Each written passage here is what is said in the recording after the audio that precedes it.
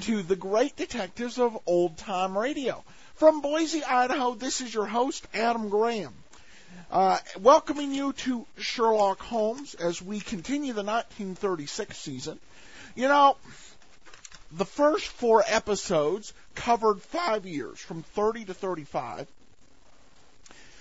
Now, our 6th episode actually was broadcast the week after our 5th episode. And then we don't have anything until for the rest of this run of series. And we'll be back actually next week with a 1-hour special that you're going to love. So don't miss that at all. But this is actually not based on a Sherlock Holmes story by Arthur Conan Doyle, but I think you'll enjoy it, particularly if you're a Hitchcock fan, because it's got kind of shades of that. Even though it didn't have anything to do with Hitchcock in terms of writing it. Before we get started, I want to encourage you to visit the show notes site, greatdetectives.net, and sign up there to subscribe to all of our podcasts. Feel free to email me, box13@greatdetectives.net, and please cast your vote for our show on Podcast Alley. It helps support the show, and it'll continue to grow in influence as we get this new show off the ground. Before we get started with today's episode, the Armchair Solution, I want to let you know about my hosting service. You know, it's a challenge finding the right tool to do the job. And that's definitely true of hosting. You'll have a lot of cheap hosts out there that will promise you the world, but will end up failing to deliver even the basics of service. That's why I use 1&1, and I think you should too. With 1&1, you have got unlimited transfer. You can get 2 free domains, more with higher-end packages, and at a low, reasonable price with a small setup fee. It's important for your business, or if you've got something you want to do for a church or just your own personal site, to have something reliable, something that you can trust on, something where it's not going to be a mystery as to how you're going to get it to work. The mystery's great in many things, but you really want your web host to be elementary, and that's why you should sign up at 1&1. If you want to sign up at 1&1, try the same web host I use. Go to hosting.greatdetectives.net. That's hosting.greatdetectives.net. But let's get into today's story, the Armchair Solution.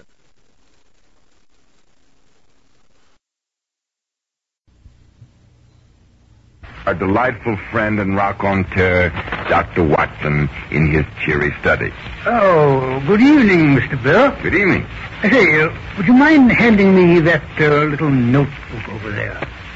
The old bullet wound in my leg's acting up again. I don't enjoy hopping about. Of course. I'm terribly sorry. I didn't notice. Why would you, Mr. Bell? Why would you? I'm still capable of my 5 miles a day, provided, of course, it's one of my good days. Well, of course you are. I'm just wondering how you ever managed to get around as much as you did with Sherlock Holmes. On your bad days, I mean. Yes. Many are the long and weary miles I've spent trading around after that insatiable sleuth-hound when he was hot on the scent. But I remember once when I got even with him, a rascal. Really? When was that? It was one spring, in the year 1896, if I remember correctly. Holmes, in the excitement over some chemical experiments, had managed to spill some rather potent acid on his right trouser leg. Before he noticed it, the fabric was completely eaten away, and the flesh underneath had sustained a dangerous burn. At least I led Holmes to believe it was dangerous. It was the only way to keep him anchored to his armchair with a linseed oil bandage neatly in place, where to do some good. Sherlock Holmes sitting quietly in an armchair. That must have been an unusual sight, Dr. Watson. It was, Mr. Bell, it was. Our large, airy sitting room in Baker Street was cheerfully illuminated, as I've mentioned before now, by 2 broad windows. One of them, I opened. The weather was unusually warm for May. Then I established Holmes in his armchair in front of it so that he could watch what was going on in the street below. Well, I wouldn't have thought there would be enough activity on Baker Street to keep Sherlock Holmes amused, Dr. Watson. There wasn't, Mr. Bell. There most decidedly was not. Not only did the tedium of sitting still irk my friend, but his lid burned like a veritable inferno. The combination was not calculated to improve his disposition.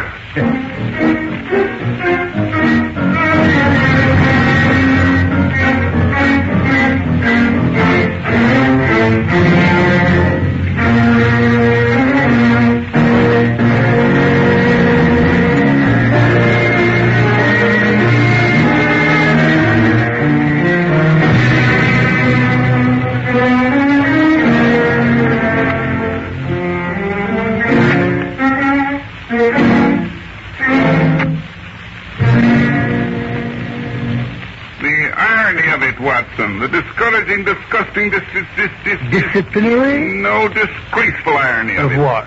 This blasted idleness. But Holmes, after all, it's not your fault if you're temporarily hors de combat, as they say in our more elegant novels. Who said it was? I'm not complaining because I'm not able to go about looking for trouble, but because no one brings me any.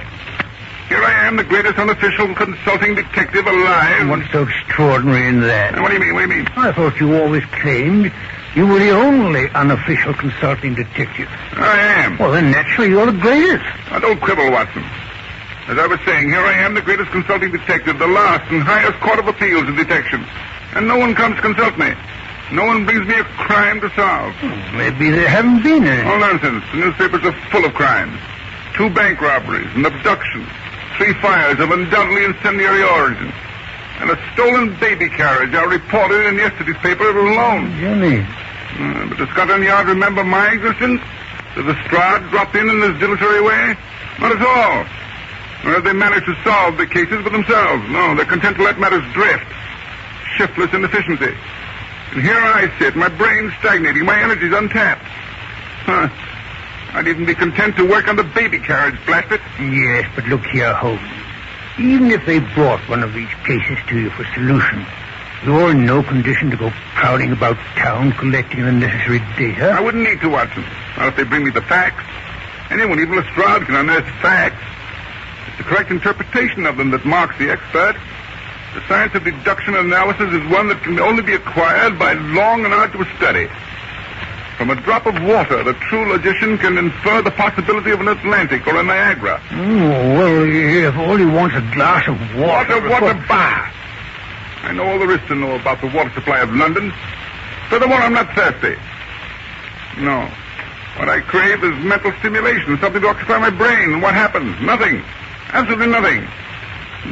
Even the passers-by in Baker Street this morning are incredible dullness and respectability. What have we had? A washerwoman with a cold from going out in the air too soon after working over her steaming tubs. Barber with asthma from clipping dusty hair. A postman with corns. And 2 distributors of religious pamphlets, one on each side of the street. Not what one would term exciting specimens of the so-called Homo sapiens. Well, good heavens, you can't expect thieves and beggars and cutthroats every day of the week. Well, why not? Every human being is a potential criminal.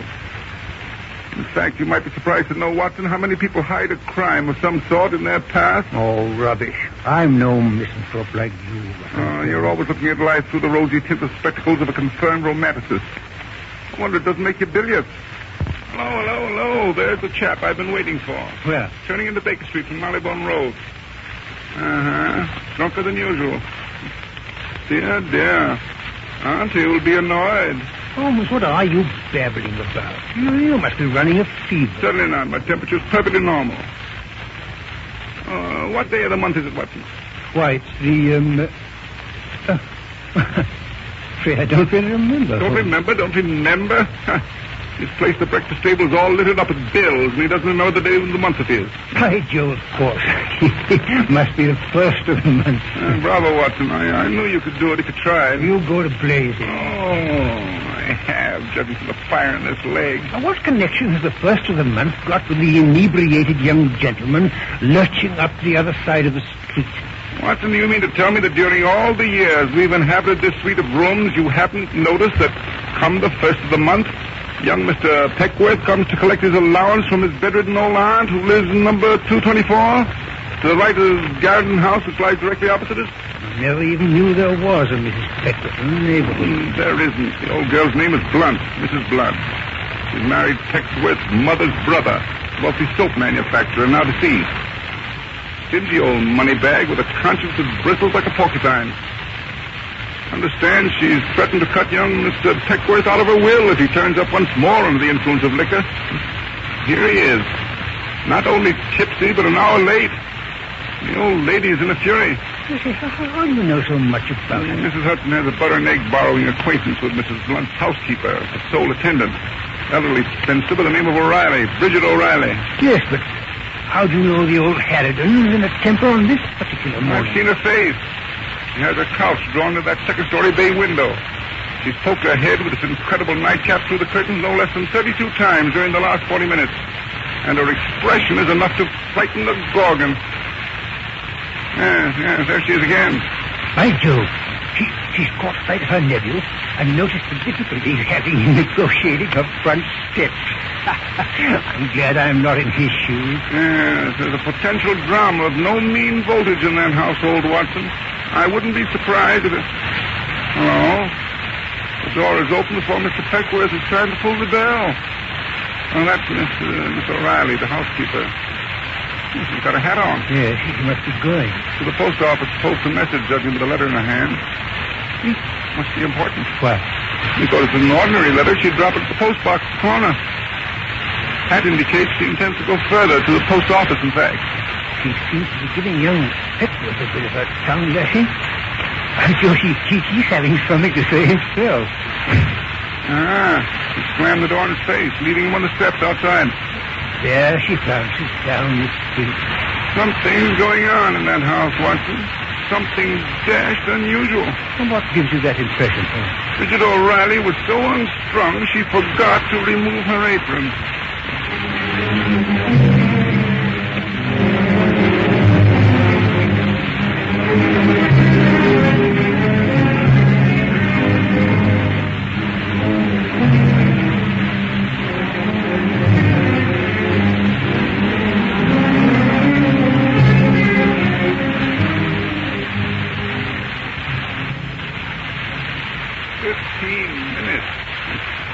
Shouldn't take that O'Reilly woman 15 minutes to go to the post office and return.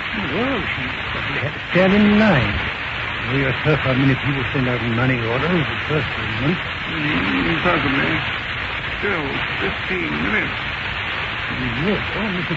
Blunt seems to be having a pretty fool. She's tapping on the window pane to attract her nephew's attention. And she's motioning him to come inside. I can't get in on you. The door is closed. I say I can't get in. She can't make out what he's saying. She's opening the window. What's that? I say I can't get in on door. The door is shut. Open it. You can't get in. She's right. The door was unlocked all the time. He's gone inside. Yes, and left the door open. What was that? What was that? Sounded like a door being slammed. Probably the draft from the open front door blew it shut. If the draft of that strong, it would slam the front door and blow it wider open. But it hasn't been moved. Here comes young Peckworth, like a shot out of a gun. Yes, he's had a shock. Face white. Perfectly sober. There he goes, tearing down the street. I tell you what, that wasn't the door we heard. It was a revolver. Oh, confound this leg, if I could only... You mean he's murdered his aunt, and now he's trying to get away? Never fear, Holmes. I'll catch him. Stop, please. Hi there. Stop him, somebody. Shut up, you idiot. You'll spoil everything. Yes, Holmes, you just say... Quiet, Watson, quiet. Come to the housekeeper back down the street. She's got rid of the apron, I see. She's hurrying to make up for lost time. There she goes. Up the steps. I wonder what she's about to find inside that house. Good heavens, Holmes, you are a cold-blooded monster. No, I believe you're actually hoping there'll be thieves in the attic and a body in the cellar. I don't think we shall have to hope for a body in this, Watson. There's bound to be. Yes, here comes the housekeeper racing down the steps, hair disheveled. Policeman! He's killed! He's up to his blood! Now, what'd I tell you? Police! Well, if they must call Scotland Yard, I only hope they send for Inspector Lestrade.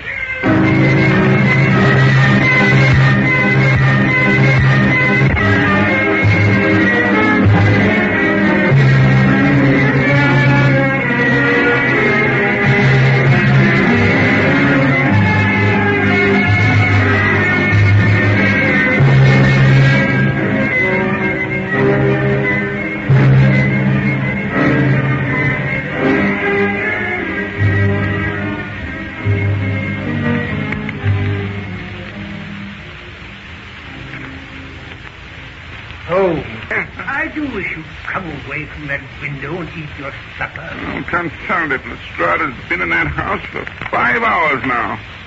How long is it going to take him to collect his facts and ask us silly questions? Holmes, the stew's getting Well, cold. blaze it with a stew. Eat it yourself. No. Don't. There comes Lestrade now, Watson. Quick. Invite him to drop over for a drink. Quick, Watson. Quick. All right. Hey there. I say, Lestrade, how about a sort of brandy? Oh, all right, Dr. Watson.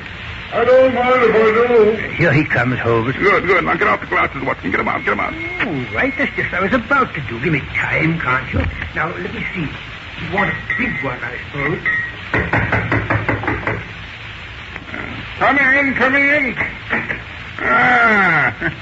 Inspector Lestrade. Well, Holmes, there's been a murder just across the street. Practically under your very nose, as you might say. Yeah, so they tell me. How are you heading, Lestrade? Oh, very mild. Not more than 4 fingers, thanks. Abstemious, Watson? Soda? Oh, a splash. Just a splash. There you are, Lestrade. Now, there's the ticket. Have you evolved any theories as to how the crime was committed, Lestrade? Theory? My dear Holmes, you should know by now the Scotland Yard inspector on the case does not drink. We arrested the murderer at his club not half an hour ago. Well, here's to the yacht. I suppose when you say the murderer, you're alluding to young Peckworth, Mrs. Blunt's nephew. Exactly. She had a powerful motive. The old lady had just sent off a letter to her attorney saying she wished to see him about changing a will. All right. The housekeeper told you that, I suppose. Yes. It seems she met Mr. Peckworth on the front steps when she was going out and told him to. It seems they had quite a few words on the subject. Absolutely. Holmes and I can testify to that. Hey, Holmes? They quarreled for several minutes. Of course, we couldn't hear what they said. Their expressions were decidedly angry. And the letter? Oh, it was mailed right enough, Holmes. Registered at the post office. The housekeeper signed the book. All right. Furthermore, the contents of the letter were exactly as the housekeeper specified. So the motive is proved. Even Mr. Pickwick can't deny that. How about another round, Dr. Watson? Solving crimes is dry work. Right. Hand over your glass. Well, Holmes, you can't complain Scotland Yard isn't thorough. We traced that letter inside of half an hour. Have I ever, Lestrade? Short-sighted, perhaps, even dense, but never, hardly ever, not thorough. Oh, I like that. Well, we proved the lad not only had the motive, he had the opportunity. You don't say. Here's a drink. Oh, thanks. He was in the house alone at the time of the shooting. And how do you know? Your own Mrs. Hudson is our authority for that. Oh, She heard what sounded like a shot across the way, hurried to her basement window, and was in time to see Peckworth dash out of the house and go tearing off down the street. I don't doubt he was in the house at the time of the shot. In fact, Watson and I can testify to that, too.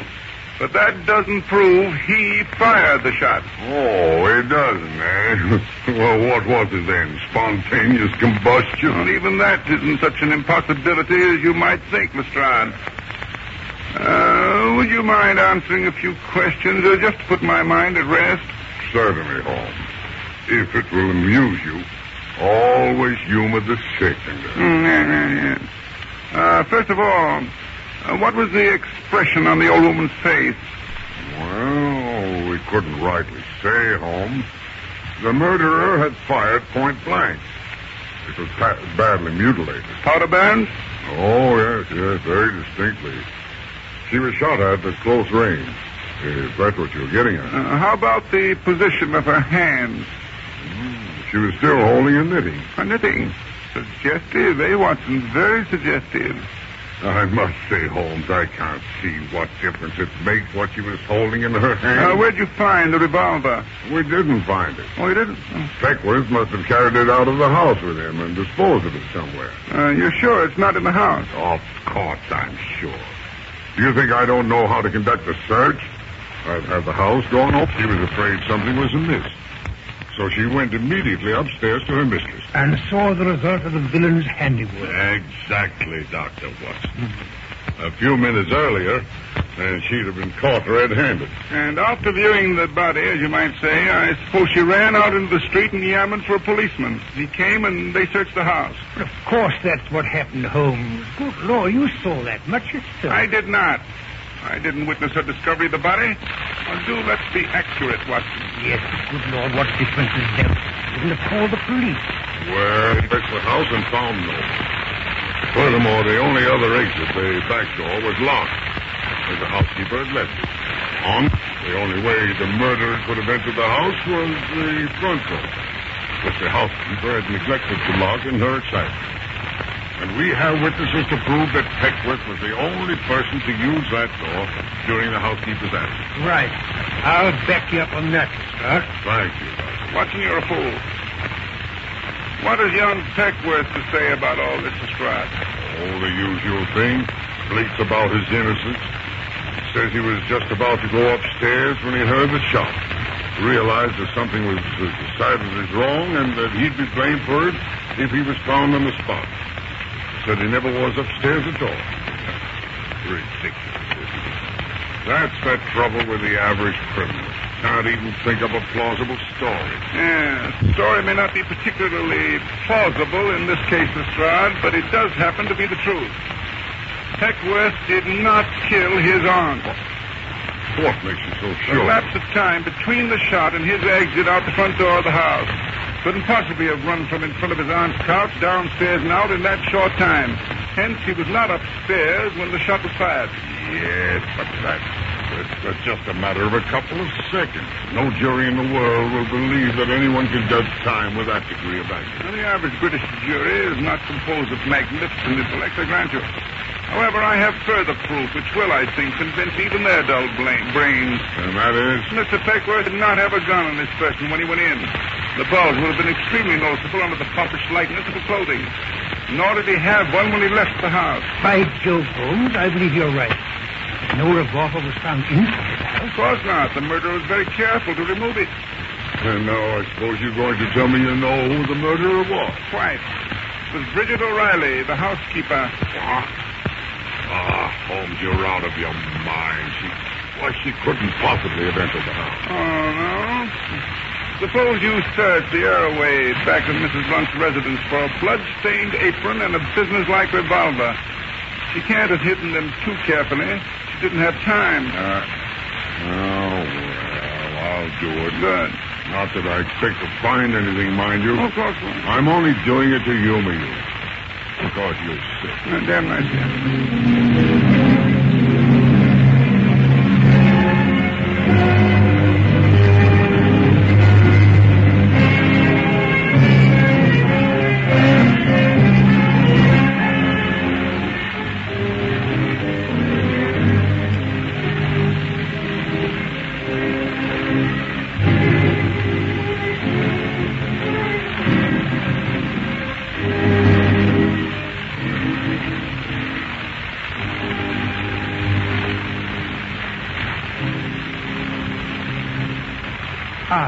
Here comes Lestrade back again, Holmes. The search didn't take so long, Watson? Scotland Yard is really rather clever at finding things. Yes, once you point out where they should look. Now, come in.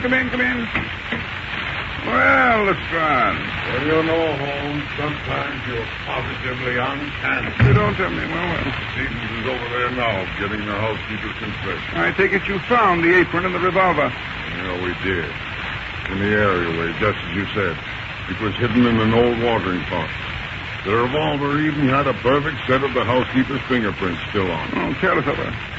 But how you figured it out, Holmes, is beyond me. I knew the moment you said the victim was still clutching her knitting. Yes, but Whoever it was that shot her didn't take her unawares. She was shot from the front at close range. However, the approach of the murderer didn't alarm the old lady, or she would have dropped her knitting and put up her hands to defend herself. Of course, I see what you're getting at. Now, don't interrupt, Watson. And the only two people who were that intimate with the old lady were her nephew and her housekeeper. Matter of fact, had her nephew entered the room, she would probably have put down her knitting in order to give him a tongue lashing.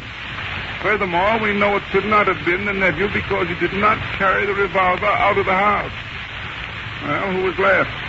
Housekeeper, of course. Well, I can grasp it all that, Holmes. But dash it all, how did she get in and out?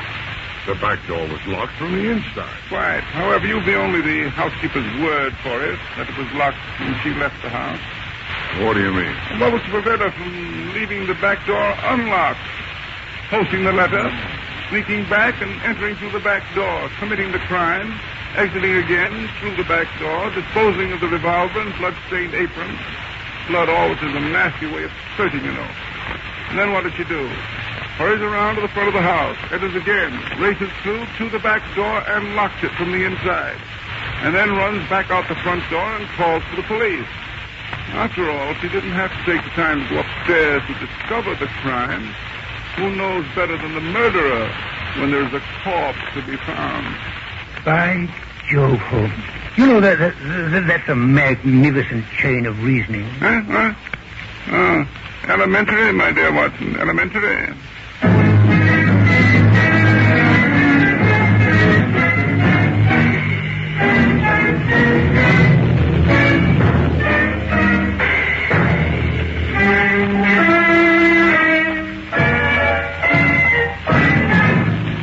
Well, Dr. Watson, that was certainly a nice bit of logic. It was. Welcome back. Oh, this was such a great episode. You know, I changed my mind. Louis Hector doesn't sound like Holmes. He sounds like W.C. Fields. In this episode, it kind of sounded vaguely Yoda-ish, but still a solid plot.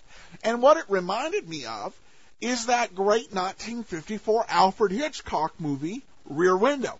Now, Rear Window was not, as far as I know, based on a previous work. And obviously there wasn't the same level of danger. But I could imagine Alfred Hitchcock in America for maybe just a holiday, or maybe he was living here at the time, I don't know, listens to that, and that embeds in his head, and then we get Rear Window. This is quite similar in a lot of ways, and it showed some incredible imagination by the writers to create this plot and this tension without Holmes ever even leaving his apartment. And some pretty good deduction. And I liked how they brought it to life with just Holmes and Watson talking about what they saw.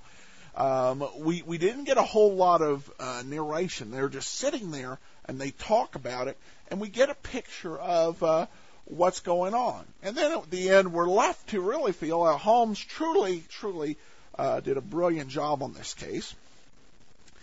Though I have to say, Dr. Watson could get in trouble for abusing his authority, keeping Holmes in the chair.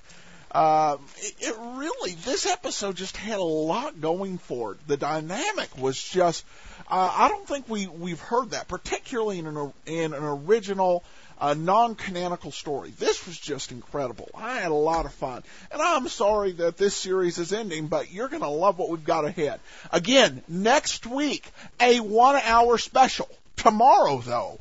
Join us for yours truly, Johnny Dollar. Again, got any comments on the show, feel free to email me, box13@greatdetectives.net.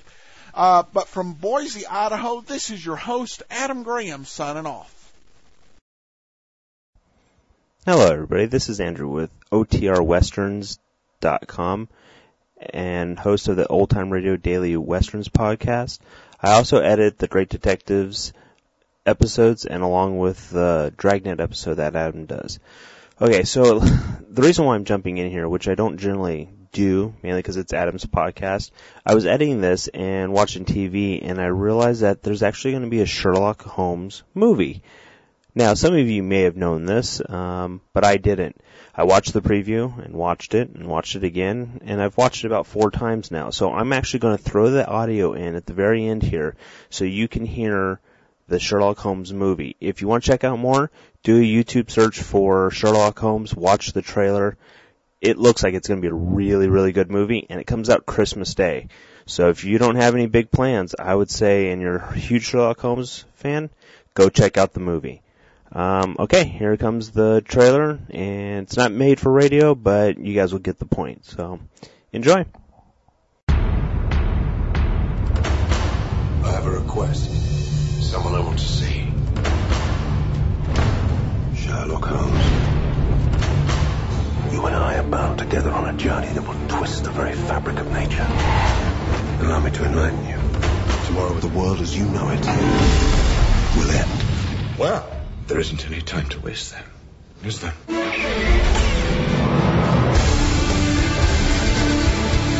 It does make a considerable difference to me having someone with me on whom I can thoroughly rely. What's nice to see, Watson? Lord Blackwood. The witness stated that he saw Lord Blackwood rise from the grave. Gonna raise a force that will alter the course of the world. He's just as brilliant as you are, and infinitely more devious. We'll see about that. Nice touch. I was simply studying your methods. Should the authorities ask me to hunt you down. And leave the case alone. Case for your good. Save your bullets, Watson. What was that about saving bullets? First point of attack, right ear. 2, throat. 3, cracked ribs. In summary, neutralized. You've never complained about my methods before? I never complain. When do I complain about you practicing the violin at 3 in the morning? Your general lack of hygiene, or your experiment on my dog? Just kill the dog. Again. I wanted to change the world, but I'll settle for ending yours. I wish you would.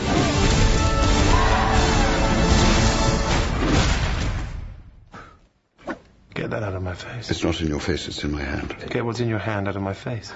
They've been flirting like this for hours.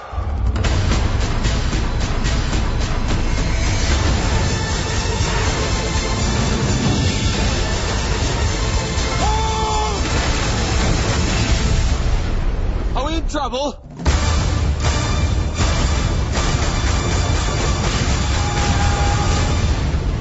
Watson, you have the grand gift of silence. Makes you quite invaluable as a companion. Stopped Christmas Day.